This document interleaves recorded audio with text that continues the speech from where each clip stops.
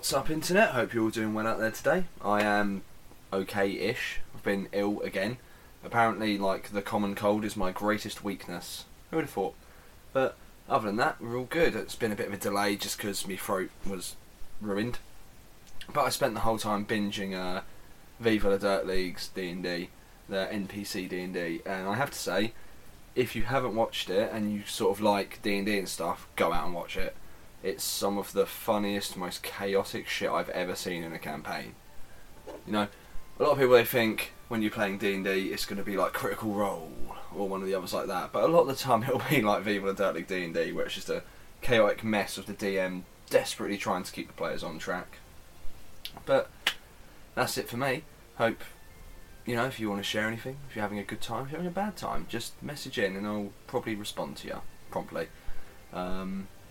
Let's get this show on the road. It is episode 6, which is, you know, it's incredible for me. It's lovely. I really enjoy doing this. See, other than video gaming, the only hobby I've really got.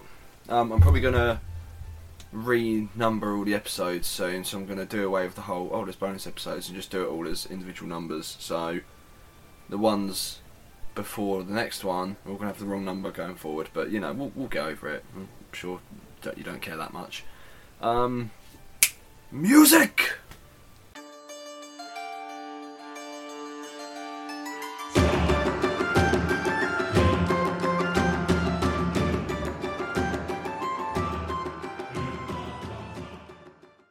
One of these days I'm not going to really obviously say the music's happening, I'm not going to comment on it afterwards, but today is not that day.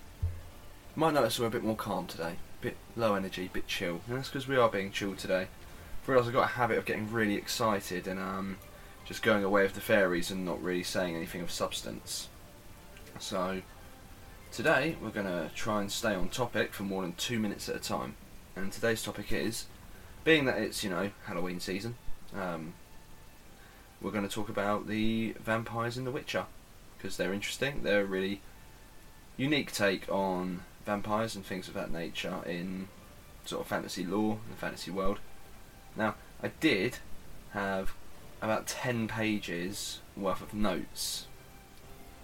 However, those appear to have been lost to the winds of the Google Doc I use, so we're going to be doing pretty much all of this just from my memory of taking notes a few days ago. So hopefully this will go well. We'll soon find out. To start though, we're going to talk a bit about the history of the vampires, which we mainly learn most about in the Blood and Wine expansion of The Witcher: The Wild Hunt. But we're going to talk about that and then go on to the types of vampires. We're going to talk about the 4 sort of most notable ones. So within the game, that would be the higher vampires, the Bruxae or Bruxa, the Catechans, which, again, they're probably one of the more common vampire fights you have in the video game The Wild Hunt, excuse me, and the Ekimaras, which are another relatively common one, although they're viewed as weaker, less intelligent, less threatening. They're more about raw savagery. So, the actual history of the vampires is they don't come from the same world as the continent where most of the lore in the world is set. They come from a world of magic and monsters, which came to be during the conjunction of spheres, the sort of merging of worlds that caused monsters to be in the main world. And they came in 3 distinct clans or families. I'm gonna mispronounce them because I haven't played the game in fuck knows how long, so I'm just trying to read them. So it's the Garasham, which remained sort of where they stayed in the west, so in Toussaint. Then there's the Amuran, who fucked off. They went, I'm done with this, I'm going over the sea. I want to see the rest of the world, not just this one continent that seems to have been created. Wink, wink. And then the Det, which went east beyond the Blue Mountains, which is sort of the end of the map as far as we know. So they all went off to go do their own thing. Now, within their culture, they did have certain rules. So, a vampire could not kill another vampire. To do so, you were to be viewed as a traitor to your people. You were to be executed. You were to have a bad time. I mean, ironically, we see it happen in Blood and Wine. Spoilers. where Regis kills Detlef at the end, and he's like, "Oh, I didn't want to because it's against the vampire code of conduct." But sometimes you've got to do what you've got to do. So, just a little snippet of their history there, just so you know where I'm coming from going forwards. Now, because they're magical, they are basically proof against steel. That's why silver works on them. So that's why Geralt always draws his silver sword to fight a vampire, which we see him do in the novels and in the games. So it's it's accurate, it's consistent, at least with the continuity of what witches and vampires are capable of individually. So, the first one I want to talk about is the Bruxa, because I think they're one that they're just interesting. So, Bruxa, for a start, unlike Ekimaras, they can appear to be human, and they normally appear in the form of beautiful women, and they are often mistaken for another two kinds of vampire, which would be the Alp or the Mula, which is two other kinds of female vampires, but we're going to talk about them another day. They were concentrating entirely on the Bruxa. So, the first Bruxa we encounter in the lore of The Witcher, in the story as it's going, is in the novel The Last Wish, as Verena, the wife of Nivellen. See, remembering names. It's good times to be had by all. Definitely mispronounced though. That's my thing. Now, we get good examples in The Last Wish, in this particular short story, of what a Bruxa is capable of on its own. So, I'm going to use the fight it has with Geralt and Nivellen himself as the example of some of the powers they are capable of. So we know from that fight, 1, they can transform into some kind of flying bat creature. 2, they have some kind of screech and sonic ability that can knock a grown man into a wall and disorient and just mess with his head in general. They are real fast. I mean, Geralt struggles to keep up with it, and even at this point in the story, he's a super experienced monster hunter. He knows what he's doing, and once he figures out it is in fact a Bruxa, he immediately realises how much danger he's in, not really being as concerned with if it was one of the other varieties until he realises, shit, it's a Bruxa. Fuck, it's a Bruxa. And so they're super fast. They're also extremely strong and very, very, very durable. I mean, during the course of this fight, we see Geralt is knocked out of the fight for a moment, and Nivellen, the man assisting him, or the monster assisting him, impales Verena the Bruxa with a large piece of, I believe, scaffolding. Instead of dying like any reasonable person would, she decides to pull herself along this length of scaffolding with just murder in her heart. And as it goes to claw through Nivellen's throat and rip his throat out and kill him, Geralt is able to behead her, which, as it would for most things, is the end. However, that shows their durability, that you can stab one straight through the chest and they just go, well, that's inconvenient. Murder time. And yeah, and that's the first time we encounter a Bruxa in the Witcher lore. Now, there's also A Night to Remember trailer for The Witcher: The Wild Hunt. They do appear in The Witcher and Assassins and Kings, but I'll be honest, I'm getting around to playing them. I played a bit of the first Witcher, and I know some of you out there love it. It's a classic. To me, the problem I have is I played The Wild Hunt first. So I've kind of been, in terms of gameplay, I was spoiled by it almost to play the earlier ones. But they'll get there. I've read about them. I've read the story and the creatures you fight, so I know you do in fact fight vampires in the other games. But in the Wild Hunt, there's also A Night to Remember trailer, where Geralt fights a Bruxa. Now, they're not overly relevant in the base game for a Wild Hunt. I don't actually think you fight a single Bruxa. Maybe one that I've forgotten, maybe. But they are certainly relevant when we hit Blood and Wine, where we meet Oriana. Now with her, there's a little bit of inconsistency in the storytelling, where they can't seem to decide if she's a Bruxa or a higher vampire. I mean, if you look at the internet, it says she's a higher vampire. However, everything we've been shown shows that she's a Bruxa, not in fact a higher vampire. So, she's either a higher vampire or a Bruxa.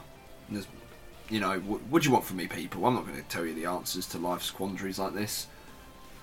So she's a good example of a Bruxa. She runs an orphanage and feeds on children because reasons. And that is who we see in A Night to Remember, the trailer. She, very powerful. We see in the trailer she, goes toe to toe with Geralt of Rivia and fucks him up right before he murders her in the face like a boss. But speaking of she might be a higher vampire, we're going to talk about higher vampires. Ah, yes, a higher vampire, obviously. Now, I'm going to say one thing. Obviously, if you've played the Wild Hunt, you know there is a higher vampire in Novigrad. Here's the thing, and here's what I think is a bit of a problem. He states he is a higher vampire and then transforms into a Catagan. Now, the problem here is where you don't know if that is an inconsistency of the writing, as in they hadn't created the lore for higher vampires yet, or if they refer to him as a higher vampire as in a higher class of vampire, as like a Catagan to a weaker Ekimora, for instance. I swing back and forth on this. I think, if I'm being honest, I think he's just a higher class of vampire, like a Catagan, because he's intelligent and can turn human at his discretion. So I don't think he's necessarily a true higher vampire, because we want to talk about the abilities of a higher vampire. First up, they are unkillable to anything other than another vampire. So, say Geralt, he rolls into town, beheads it, and is like, right, you can fuck yourself. That vampire will be back. It will take a while, it has to regenerate, but it will be back. And there is not a damn thing you can do to stop it happening. I mean, there's even Regis, who is a friend of Geralt's. He was decapitated, staked through the heart, sprinkled with holy water, and then buried. It did not stop him from regenerating. I mean, it took a while, but he still did it. And that is why they are, of all monsters and magical beings in the world of The Witcher, there's horrible things. There's giant fiends, there's dragons, there's like ghouls, and every horrible creature. I think vampires are the most dangerous because of that. The fact there's a type of them that you can't kill no matter how hard you try. In Blood and Wine, we see two of them wipe out essentially a small army on their own just with their claws. They are incredibly violent and unpleasant, but that's not to say they're savage. They're not. They are very, very intelligent. I mean, they're very old generally because they are, in theory, immortal. So it's reasonable to know that they are in fact intelligent.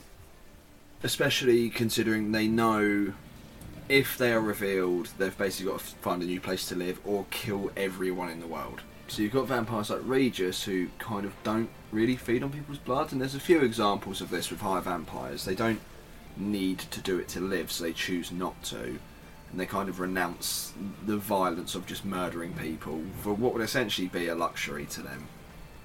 Now, some of their abilities they share with other vampires. All vampires are really strong, they're all really fast.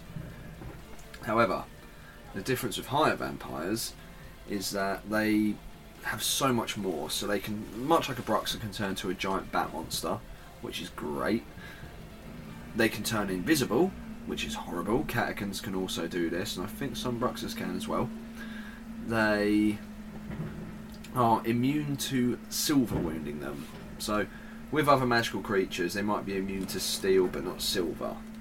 So, they're not adversely affected by it any more than a normal metal, which is very unique in magical creatures. They're immune to sunlight. They can adapt and become immune to sunlight, which is kind of unfortunate. And yeah, they're just extremely powerful. Like, you can stake them through the heart, decapitate it, it'll just feel mildly inconvenienced. More than anything, it'll probably just come back and wipe 10 generations of your family off the face of the earth for daring inconvenience it in such a fashion. So, the most we see of higher vampires in The Witcher is in Blood and Wine. It's the main focus of the Blood and Wine story is about a higher vampire called Dettlaff. And that's where, like I said earlier, we learn a lot of the lore for vampires in general. It's a great expansion. I think it really expanded on the world really well. And that's where we sort of learn everything. Like, there were 3 families of higher vampires. Only a vampire can kill a higher vampire. But we learn about another kind, known as the Unseen Elder, which is to a higher vampire, well, it seems, the way they talk about it, it seems it is to a higher vampire what a higher vampire is to a man. So, the most we see of the Unseen Elder is Geralt talking to him. We don't really see a true display of his ability, other than the fact he can seem to move instantaneously, almost like he can teleport. Now, if you watch the cutscene that happens if you bother him too much and he gets annoyed, I wouldn't say he's teleporting, because you can't teleport and someone dies. He claws Geralt to death in one fell blow, which means he's actually moving so fast it seems like he's teleporting. And he reveals that he's guarding where the new... Well, okay, it's not all set in, like, stone. It's more theory craft. But he does reveal that he's guarding a portal for the next conjunction of spheres. Now, is that so he can go home?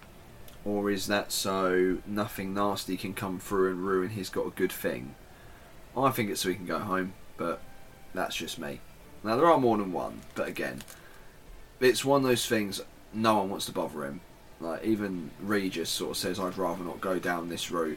It's not ideal. And so it's an optional thing. I didn't do it personally on my first playthrough, so I was like, I'm going to listen to Regis and not bother him, maybe. But like I say, here's another kind of high vampire that's a completely different league of his own. And then apparently there may be more than one, which is shitballsingly terrifying for people living in that world. If you're wondering what that weird sound was, that was me desperately trying to pause this because I really needed to burp really loudly. It was great, it was not embarrassing at all. So, going to move past higher vampires now. I'm probably going to do like a top 10 vampire or something sometime, and they'll definitely be on it really high up. I have to actually add a note here. What's his face? Andreas Sapkowski. Okay, so I'm going to be honest, I can't pronounce the writer of The Witcher's name. So we're just going to call him Andre. I'm going to quickly go find out how to pronounce his name. And back in the room. Okay, so apparently it's Andrei Sapkowski, or something along those lines. So see, we're learning together, everyone. Credit to him. He created a very, very interesting kind of vampire in his world. It's very, very, very unique compared to what we traditionally see in a lot of different fictional medias, and I would give him a 10 out of 10 for creativity on that. They destroy and laugh at the usual stereotypes of vampires. You know, stake through the heart, just fuck all. Holy water, don't care. Religious symbol, one of them is a religious zealot, so that's clearly not going to work. And I just have to... I spend a lot of time shitting on things, and I know I do. Like, I think I said in the Witcher episode, I have a lot of problems with The Witcher's lore and its inconsistencies and how not expanded upon enough it is. But I have to say, in terms of creativity and breaking the norms, it is a 10 out of 10. It is a triumph. But enough of sucking his balls. We're going to talk about something else. So we're going to go on to catechans, or catechans, or catechans. Now, these are again a higher form of vampire compared to your lower ones like Ekimoras. So these are considered the intelligent, the smart boys. These ones, much like higher vampires, they can disguise themselves as humans and act like humans. They can turn invisible. They are undetectable by magic, like the Witcher medallions. So, they are also susceptible to the sun, strangely enough, despite Alps, Bruxay and higher vampires, they are in fact susceptible to sunlight, which is a bit odd. Now, much like any intelligent vampire, they enjoy drinking blood. They don't necessarily require it, they just enjoy it. But they don't obliterate their victims. They just sort of suck you dry and then leave you alone. I mean, they're a bit more savage and feral than, say, a higher vampire. And they like to, according to the interwebs, They like to wear shiny trinkets in their fur and make themselves look pretty in such fashions. But they're by no means stupid. I'm fairly certain the Oxenford drunk, and you can correct me, the Quest in the Wild Hunt is a Catagan that's specifically hunting drunk people because it enjoys the alcohol content in their blood. Now the biggest, most important power I think they have is their stealth. It's their ability to turn invisible and not be detected. I mean, think, if you're a sneaky monster killer that wants to murder everyone in the face and you want to drain them of their human body juice, why do I feel like I've said this before? Human body juice, get some today. Stealth is your best option, because despite how powerful you might be, eventually someone's going to come by who's going to get the job done. Because you're not immortal like a high vampire. You can be killed. They can't. They can do whatever they want. You need to be careful. So, stealth, invisibility, undetectability, probably its most powerful ability. And they're described as having bat-like features, and it might just be me and my big dumb brain, but I just don't see it. I don't see how in any way they look bat-like. But I've been wrong before. I've been wrong about a great many things in my life. Anyway, but they all have sort of similar appearances. They've got huge long claws that will grow forever, and they look like monstrous bipedal bat monsters that just look like they want to murder you in the face like a boss. So there's not a lot more to say about them because there's less lore about them, because they're not as impressive as higher vampires, which is sad, because they're the one you encounter the most in the game with Ekimoras. Like, you encounter like two or three high vampires in all of The Witcher, whereas the Catagans are reasonably common enemies. Not common as in you bump into them in the street, but there's more quests about them, and there's just more about them. I just remembered a bit of trivia my friend told me the other day, actually, about Bruxas. So I was talking to my friend about this the other day. He's Portuguese. And it turns out a Bruxa is based on a Portuguese folklore thing. That's all I know. That's all my trivia. I then checked it, and it says it on the Witcher Wikia. That's probably where he learnt it as well. Anywho, so we're going to talk about Ekimaras.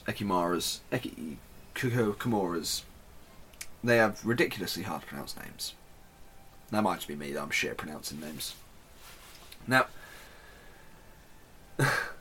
these are not smart. I'm not saying they're animals, but they are not smart. They, much like every other vampire variety, they're real fast and real strong. You know, these are strong enough that they can hit essentially the Witcher's equivalent to mithril armour and just punch through it like, oh, that was not unfortunate in the slightest. So quick, strong, stealth, all of the things. However, these do not just drink your blood. They're more a fan of tearing you into 1,000 tiny pieces and then just licking it off the floor like a cat or a dog that's spilt its food bowl. So, yeah. Much like every other vampire, they also have the ability to regenerate. But unlike higher vampires and more powerful ones, they are susceptible to silver, because they're magical creatures. And they just tend to act in a more feral fashion. I'm going to quote the bestiary from the game that I found quite entertaining when I played it. Bah, ain't nothing to fear. Ekimaras, well, ain't nothing more than overgrown bats. City Guardsman's last words. So, they'll still murder an average person with extreme ease. Their main fighting tactics, combat ability, fighting style, wushu. Their main thing is they're going to turn invisible, spank you a bit, and then turn invisible again, spank you some more, then turn invisible again. So, obviously, if you're someone like a Witcher or a vampire hunter, you've probably got the tools to deal with that. So, of all the vampires, they're one of the more threatening ones, but they probably rate somewhere in the middle. Like, below Catagans, but above, like, I think they're called Nosferats. Or, yeah. To me, anyway. I think they definitely look more intimidating. I mean, just Google a picture of the hairy bastard. Oh. Now, at this point, we're going to end, and the reason for that is I've realised in trying to make the episodes longer, I have a really bad habit where I just kind of start rambling, and I think it'll be more constructive if I do slightly shorter, more topic-focused episodes. Now, if you want me to do a long one now and then, where I just sort of ramble on for ages, I'm happy to do that. I'll do whatever people want me to. Just email in at letstalkfantasy93@gmail.com. Slipped it in there. And let me know what you think. Let me know what you want to hear me talk about. I'll do whatever reading I need to, because we recently hit 150 views, and I really enjoyed that. Some people have watched it, listened to this, and clearly enjoyed it because they've come back, and that's a really nice feeling. And I just want to thank everyone who listens to this and enjoys it and wants to message in. I don't really have a lot else to say. Oh yeah, but yeah, if you want longer ones, just let me know. The problem is I hit about half an hour, which obviously we're coming up towards now, and I've said before, I haven't just talked for half an hour. This has been, admittedly, we've had problems recording this. The equipment went wrong, the audio file corrupted, and I had to redo it. I've been sick. This has been a nightmare to record this one, and I think it probably shows. The notes went missing. So, yeah, I hit about half an hour and I really lose focus because I've normally been talking by then for well over an hour and I just go blank. But, that's for another time. No story this week. Trying to get some more off people, but my friend group is running a wee dry somehow. But, hope you all enjoyed this, sincerely. Thank you for listening. Hope you are doing good out there. If you're not, message in. And have a good one. Ta-ta, everybody.